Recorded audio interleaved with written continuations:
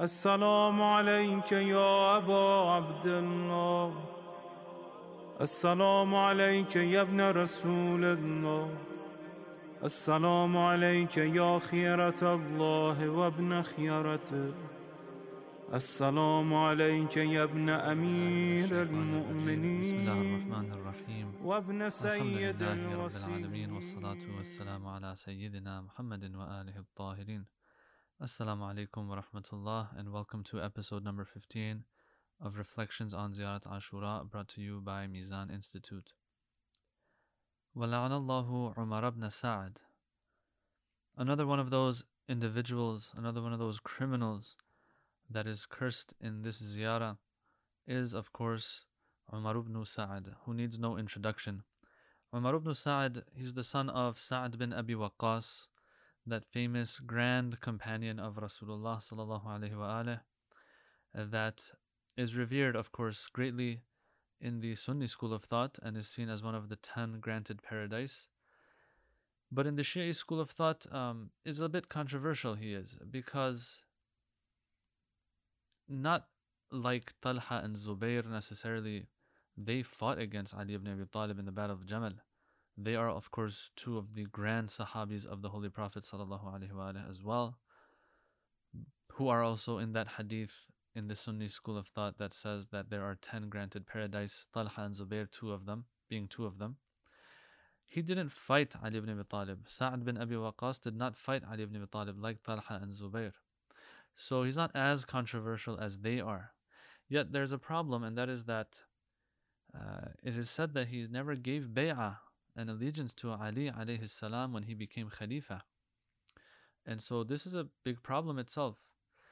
Of course, some people will see it as a positive thing that he didn't partake in any of the battles that took place during the time of the Khilafah of Ali ibn Abi Talib alayhi salam. Sa'd bin Abi Waqqas was neither on the side of Ali alayhi salam nor on the side of Muawiyah or Ashab al-Jamal and so on.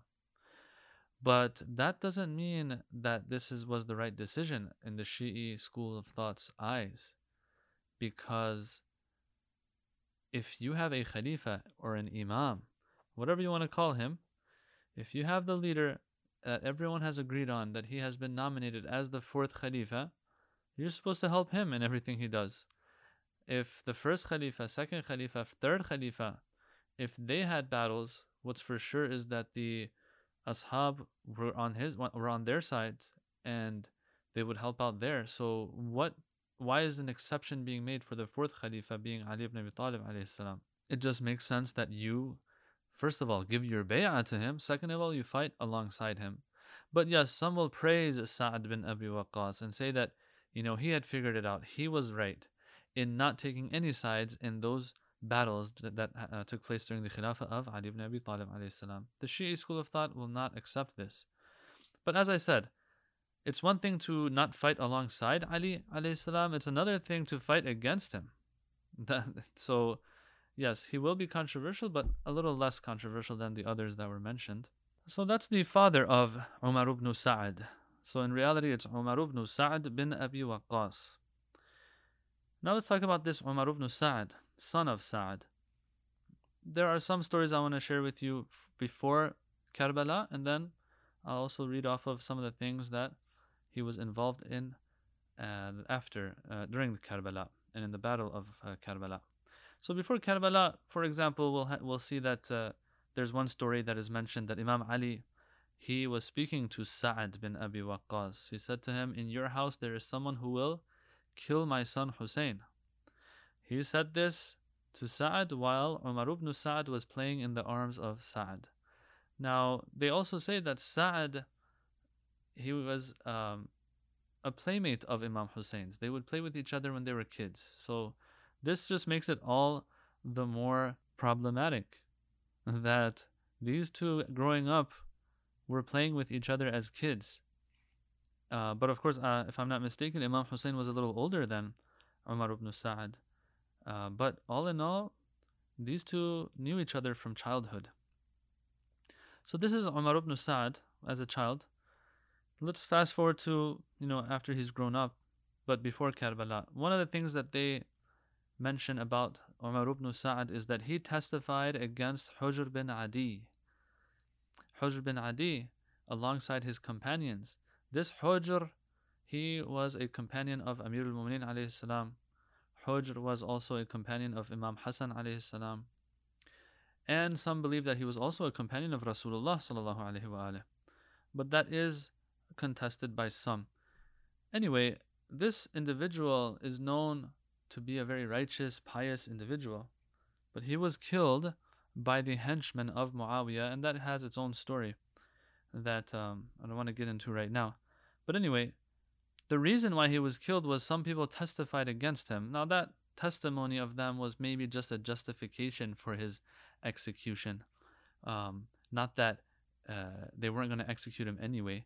But whatever it is, Umar ibn Sa'ad's name can be seen amongst those who testified against Hujr bin Adi, who was wrongfully killed along with his companions. And so he testifies that Hujr is causing fitna and has become kafir. And all of this, of course, leads to the execution of Hujr and his friends.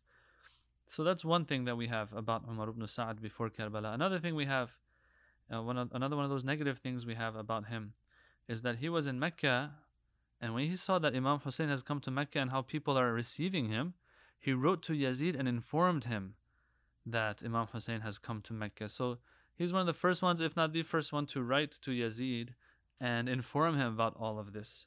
Another thing is in regards to Muslim ibn Aqil. So Umar ibn Sa'ad, he's in Kufa when Muslim ibn Aqil is there. And so Muslim, of course, gathered all of that allegiance from the people of Kufa, and things were really going towards the direction they were supposed to. Things were really in favor of a Muslim, and as a result in the favor of Imam Hussein. But what happened was, we all know, and we explained this in a previous episode, that Ubaydullah bin Ziyad came and the tables slowly turned in favor of Yazid and the followers of Yazid. So how'd that happen? Well, one of those who contributed to all of this, one of those who caused Muslim to get in trouble, was Umar ibn Sa'ad. What did he do? He wrote a letter to Yazid and said, remove Nu'man bin Bashir as your governor of Kufa. Because if you don't, then you're going to lose Kufa. You don't want to lose Kufa. I explained this also in that previous episode, that this Nu'man bin Bashir, he was the governor of Kufa when Imam Hussein was making his way towards Kufa. This Nu'man, he had said that I'm not going to fight anybody in Kufa. He knew that people are pledging their allegiance to Muslim ibn Aqil for Imam Hussein alayhi salam. He knew about that. But he said, look, since you're not drawing swords, I'm not going to do anything either. This weakness on his part is what caused the likes of Umar ibn Sa'ad to inform Yazid and really warn him of the imminent danger of Imam Hussein coming to Kufa and taking over. One of those who wrote a letter was Umar ibn Sa'ad to Yazid.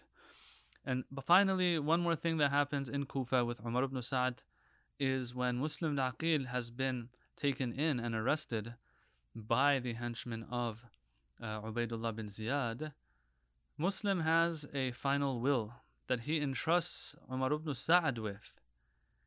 And Umar ibn Sa'ad discloses this final will. Muslim took him as his confidant, but that person, Umar ibn Sa'ad, he betrayed his trust and disclosed his final will to Ubaydullah bin Ziyad. And now let's fast forward to Karbala itself. Umar ibn Sa'ad, he is known for his involvement, direct involvement in Karbala. The main commander, the one who ordered for Imam Hussein to be killed, or made a lot of orders. Let me go through the list, inshallah, of some of the things that have been mentioned in regards to Umar ibn Sa'ad. So Umar ibn Sa'ad, how did he even end up in Karbala? Did he want to go? Not initially. They say Umar ibn Sa'ad was actually going to Ray, the city of Ray, to suppress a rise and revolt that was happening there. He was going with 4,000 soldiers to do that, to take care of that business. Ubaydullah, when he comes to Kufa, he says, no, you have to go fight Hussein instead. And so Umar ibn Sa'ad, he refuses at first, but Ubaydullah said, okay, no problem, but you're going to lose the city of Ray that you were going to be taking over if you don't go and fight Hussein. So in other words, we will give you the city of Ray, but in return for fighting Hussein alayhi salam, defeating Hussein alayhi salam. And so this is where the famous story of Umar ibn Sa'ad, we hear that he really thinks about this, and he knows that he has to choose between Jannah and Jahannam, fighting Hussein and ending up in Jahannam, or not fighting Hussein and earning Jannah as a result. He sees himself at this crossroad, and of course, he makes the wrong choice. He says, I just can't give up on the city of Ray. And so he goes to fight Imam Hussein, and they say he arrives in Karbala on the 2nd or 3rd of Muharram. And so he sends somebody to ask why the Imam is there. What are you doing here, Imam Hussein? What are you doing in Karbala? What are you doing close to Kufa? And so the Imam, he replies, he says, the Kufans have invited me to come. Here are their letters. If you don't like, I'll go back to Medina. Let me go. And so here we see, because, he knows that he's not supposed to fight Imam Hussein. We see from that day that he arrives in Karbala and starts negotiating with Imam Hussein back and forth, he's trying to avoid bloodshed, avoid fighting Imam Hussein. So they say that the Imam, he spoke with him one night. They got together, each of them with like 20 riders. They got together. And the Imam, he says to him, do you not fear Allah? Do you not know who I am? We grew up together. Umar ibn Sa'ad, he says, they will destroy my home if I don't fight you. The Imam says, I'll provide you with another home. Umar ibn Sa'ad says, they'll take my wealth. Imam says, I'll replace your wealth. Umar ibn Sa'ad stays quiet. The Imam says, I pray you are killed in your bed and Allah doesn't forgive you on the day of judgment. I hope you don't eat much of the wheat of Iraq. Meaning, like, you don't take too much pleasure in things after you have killed me. Because that's what you're doing this for. You're doing this for your own good, your own interest, your own pleasure. I hope you don't take too much pleasure after me. Umar ibn Sa'ad, now this is what he says, and may Allah's curse be upon him. He says, don't worry, I'll eat barley instead. So the Imam says, I hope you don't eat much of the wheat of Iraq. Umar mockingly says, don't worry, I'll eat barley instead. May Allah's la'na be upon this individual for answering the Imam like this. So Umar ibn Sa'ad, he brings excuses, right? And the Imam answers them. Umar ibn Sa'ad goes quiet as if like, look, these are all just excuses. I'm going to fight you anyway. And so the Imam curses him in this way. So now let's go to the 9th of Muharram in the afternoon. This Umar ibn Sa'ad, when he wants to start the battle, and the battle, of course, some of you, if not most of you, know that the battle of Ashura was actually supposed to take place on Tasu'a, on the 9th of Muharram in the afternoon. And so Umar ibn Sa'ad, he calls out, Ya khayl Allah irkabi wa bil jannati abshiri. That, O army of Allah, O riders of Allah, mount your horses and hear the glad tidings and receive the glad tidings of Jannah, because you're going to fight in the way of Allah, and you're going to, if you get killed, of course, you're going to go to Jannah. What a big lie. And of course, we know that the Imam, he sent Abu al-Fadl Abbas alayhi salam to get a little bit of time from this army and to postpone the fight till the next day in the morning, on the 10th of Muharram. And that story, we all know how it goes. So now on the 10th, on Ashura, the Imam, one of the things he says to Umar ibn Sa'ad, he says, do you think you will kill me and they will give you the rule of Ray and Gorgan? Gorgan is a place also in Iran. So Ray and Gorgan, they're in Iran. By Allah, you will never see such a thing. And so this is the crazy part, brothers and sisters. Sometimes you are going to sacrifice akhirah for dunya, correct? You're going to sacrifice it, but at least you're going to get your hands on that dunya that you are sacrificing your akhirah for. All right, you're sacrificing your afterlife for what? For, I don't know, like a big lump of money that is not yours, but you do it anyway. And you eventually get your hands on that money. Sometimes that's what happens. Sometimes you do that, but you never get your hands on that money. With Umar ibn Sa'ad, the Imam, he's telling him right now, he's like, look, you're destroying your akhirah for your dunya, but I'm just letting you know, they're not going to give it to you anyway. So it says, Umar ibn Sa'ad, he got angry and told his army, what are you waiting for? They are but a small morsel. In other words, attack. Don't even let them talk. I don't want to hear this. Another thing they say about Umar ibn Sa'ad on Ashura, is that he was the one who shot the first arrow and told everyone to bear witness. He's the first to start the war. Of course, he wants to get all the credit. He wants to make sure that his superiors know that he fulfilled and carried out their commands by the T, or to the T. So he's the one, they say, that shot the first arrow after it was all over, after the Ashab were killed, after the Ahlul Bayt were killed, after Imam Hussein alayhi salam was killed. He's the one, we all have heard this, he's the one who says, who tells 10 people, 10 riders to trample the body of Imam Hussein. So now let's fast forward after all of this. These are the crimes of this individual. May Allah's curse be upon him. Fast forward to Umar ibn Sa'ad being in the presence of Ubaidullah bin Ziyad. There are some things that happened there. There are some conversations and dialogues. One of those is this. Ubaidullah, he tells Umar ibn Sa'ad, he says, give me that letter I gave you. Which letter? The letter that he had promised him the city of Ray in. You see, personally, I don't think it's Ubaidullah is asking for the letter. Of course, Umar ibn Sa'ad knows why he's asking for the letter. He wants to tear it up because that is going to be evidence that Ubaidullah, this is my personal opinion, and there might be others out there who've said the same thing as well, that Ubaidullah knows that this letter is evidence and proof that he wanted this to happen. Ubaidullah wants to probably wash his hands of this as well and get rid of whatever evidence is out there that he might have sanctioned such a thing. So he's asking for this letter. What does Umar ibn Sa'ad say? He says, I've lost it. You see how low this person has fallen. Like right after Karbala, he doesn't even get what he wanted. You see, sometimes you commit oppression. And it is oppression, but it is in a subtle way. Sometimes you commit oppression when it is clear as day that you are in the wrong and the other side is in the right. There is no gray area. Something like Karbala, you're not going to get away with it for long. All of these criminals and villains of Karbala, they got what came to them. They, right away, it didn't take too long before all of them were exterminated and destroyed in one way or another. All the way till Ubaidullah himself. Because they were directly involved. Now those who were indirectly involved, then the punishment of Allah eventually reached them too, but not as fast as it reached the ones who were directly involved. Umar ibn Sa'ad, he never saw and was never allowed or given the opportunity to even take the pleasures that he was after in the dunya, after what crimes he committed in Karbala. So right away, Ubaidullah is trying to get the letter from him. Umar ibn Sa'ad knows that, okay, it doesn't look like they're going to even give me right as Imam Hussein had prophesied. And so he says, it's been narrated that he said, Umar ibn Sa'ad said, no one has returned to his home in a worse state as me, because I obeyed an atrocious and oppressive governor, and I trampled justice and have cut ties. And when he says cut ties, of course he means the ties that everyone has with the Ahlul Bayt alayhim salam. So he says, there's no bigger loser than me.